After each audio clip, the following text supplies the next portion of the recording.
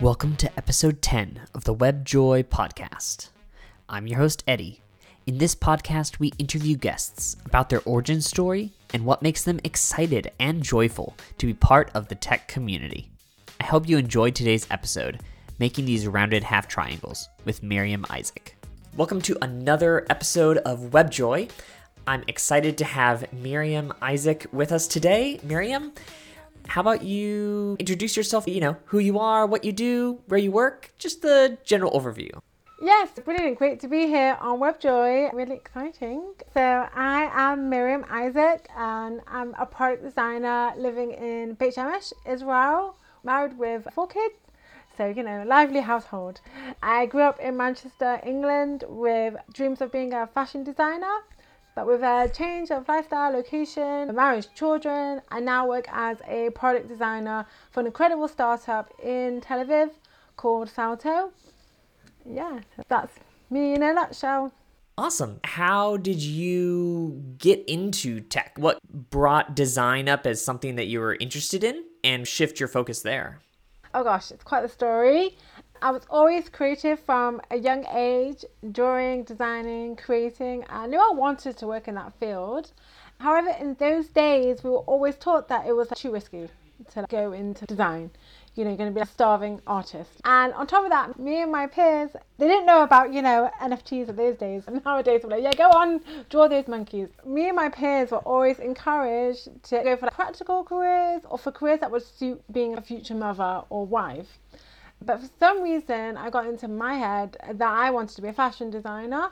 And for some reason, my parents allowed me to pursue this. Maybe it's because I was a girl and they didn't necessarily think I needed to have that responsibility because the boys were more expected in our community to have that kind of responsibility, which of course seems a bit old-fashioned nowadays. But in the 90s, in a religious community, that was kind of the standard.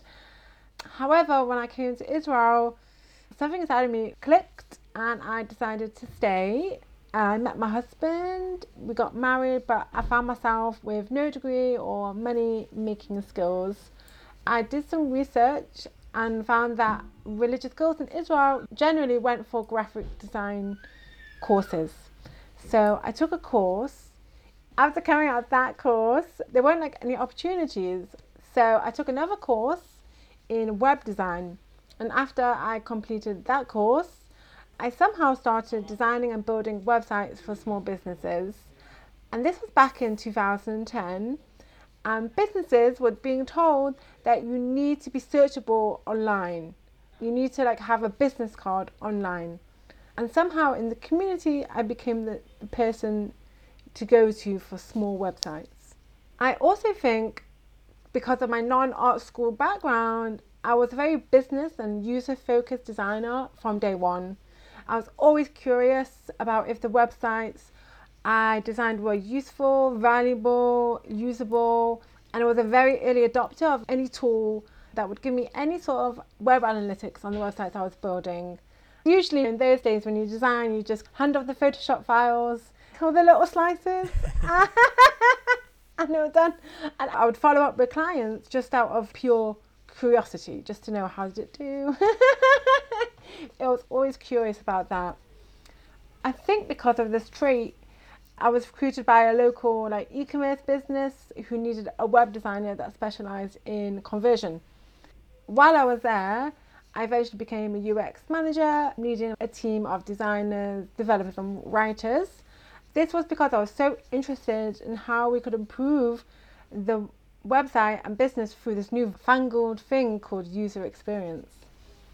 So yeah. It's funny because you talk about slices in Photoshop, and I definitely was doing web development at that time. I mean, at times, it's so funny how much of a website might end up being images. Rather than trying to recreate everything in CSS like we do now, where everything has to be responsive, we would literally just grab sections of these images that designers like you would create in Photoshop and just put images all around our website, which we could match just a very specific kind of window size because you didn't have mobile phones and iPads and all these different crazy screen sizes. Oh yeah, for sure. I remember to make rounded corners, you had to cut these little tiny squares. I can't remember, like making these rounded half triangles, but then they had to match the background as well, because you couldn't have transparent background. To do opacity, you had to actually create a slice that was opaque. That's how you did it. Yeah, it was a funny time, but also a very creative time as well, because there was no responsive. So, and then I remember when we went responsive, we kind of had to take a step back creatively, and we weren't very flat, because we didn't know how to do shadows in CSS. Yeah, that was definitely, like you said, an interesting transition, because things were very pixel perfect and very elaborate on the web, very skeuomorphic and things like that. Yeah. We had to do that step back because no web designer knew how to recreate that stuff, responsiveness.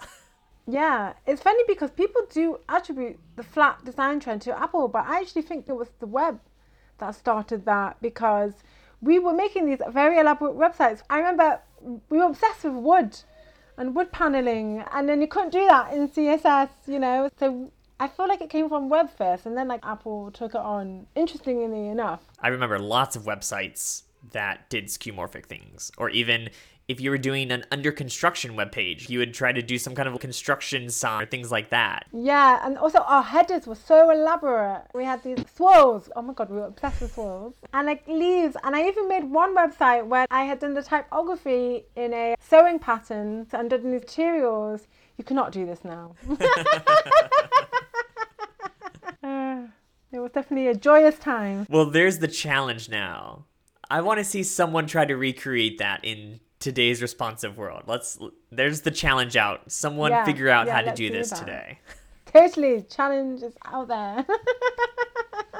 Well, obviously design has gone through a lot of transition while you've been working in this field. What do you think keeps you excited and interested in working as a designer? So I'm definitely a lifelong learner. I do very much enjoy learning new things. I do think it suits my character trait to be in an industry that's constantly changing. I also very much enjoy teaching. I teach UX design to religious women across the world. They could be in America or in England or in Israel.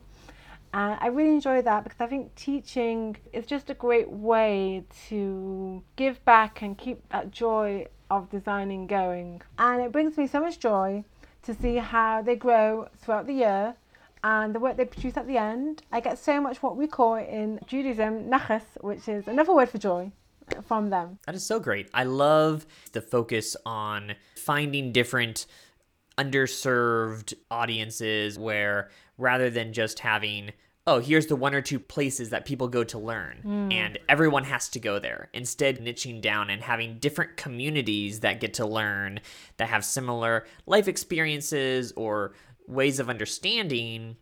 I think that helps transition people in an environment where the learning can be more focused to where they're coming from and what they understand. So I love that approach. That's really cool.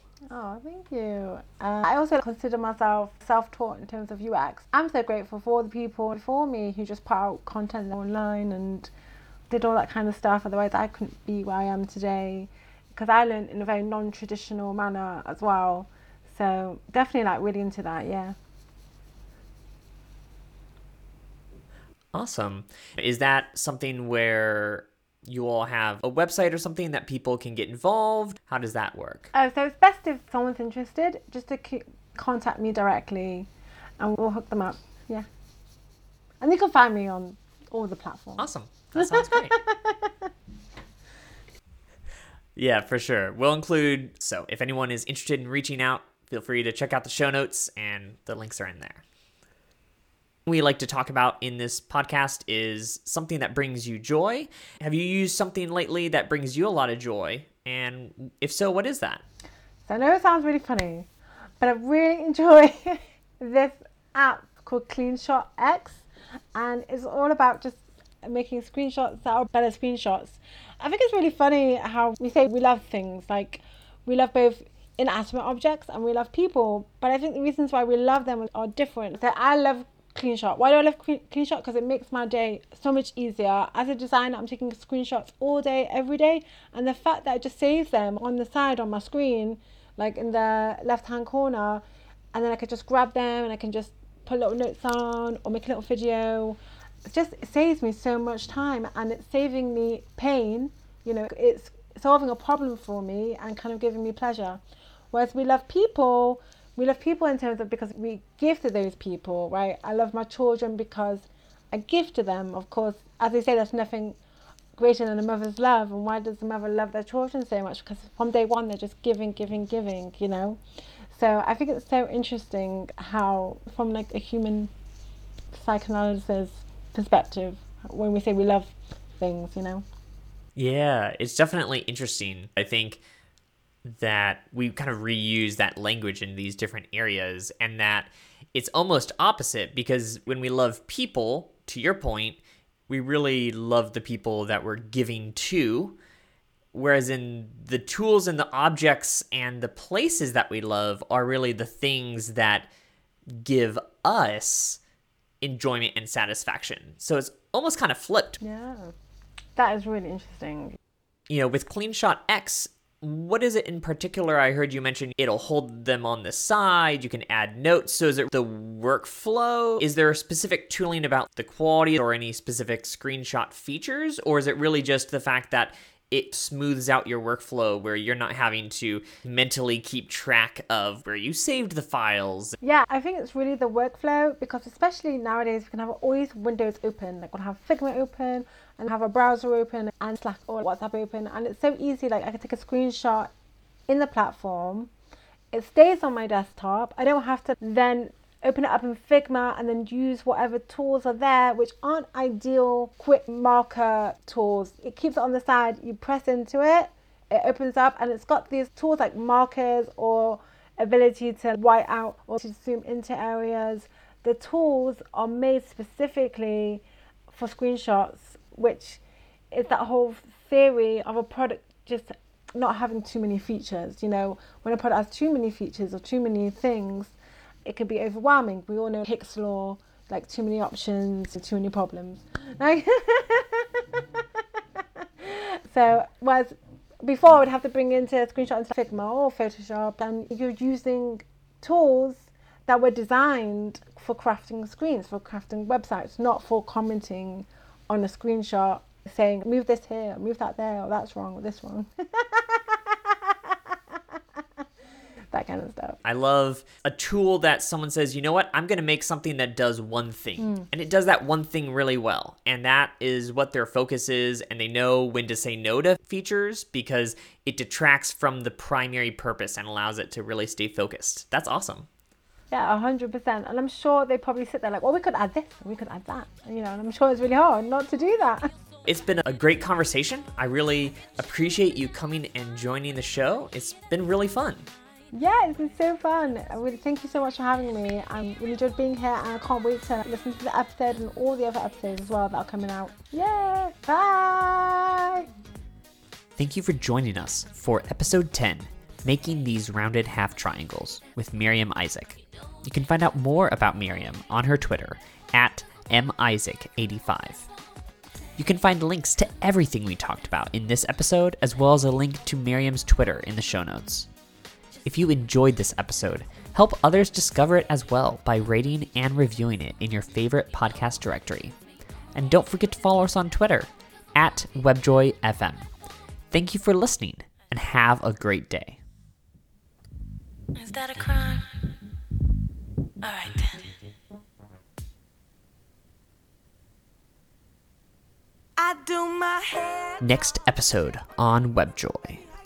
It was so fun. It was one of the most fun conferences that I've done. And it was great to get to run away to Miami while it was still like a little bit cold back home. And be like, all right, like this is work. I get to hang out here under the palm trees and talking about React. All right, I can get used to this. I think there's honestly so much good to be said for online conferences, especially in terms of accessibility and allowing people to attend who might not have previously been able to attend a conference in person. Because in person has a lot of barriers. I'm glad that we've seen a rise in online conferences.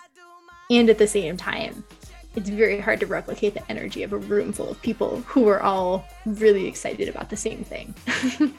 So I enjoyed doing both. But for me, I think especially after the extended isolation of COVID times, it's been especially gratifying to be back in a room. So put yourself out there. If you're interested in speaking at conferences and stuff, I got rejected my first time. It's okay. I'm going to take that Me too. and throw it to another conference. And Catherine gets rejected plenty, 60%. So yeah, I guess it's probably higher. It probably should have been like 65 or 70. The longer the podcast goes on, the higher the number climbs. It's just going to keep getting, the rejections are flowing in as we speak. The rejections are flowing in with Catherine Grayson Nans.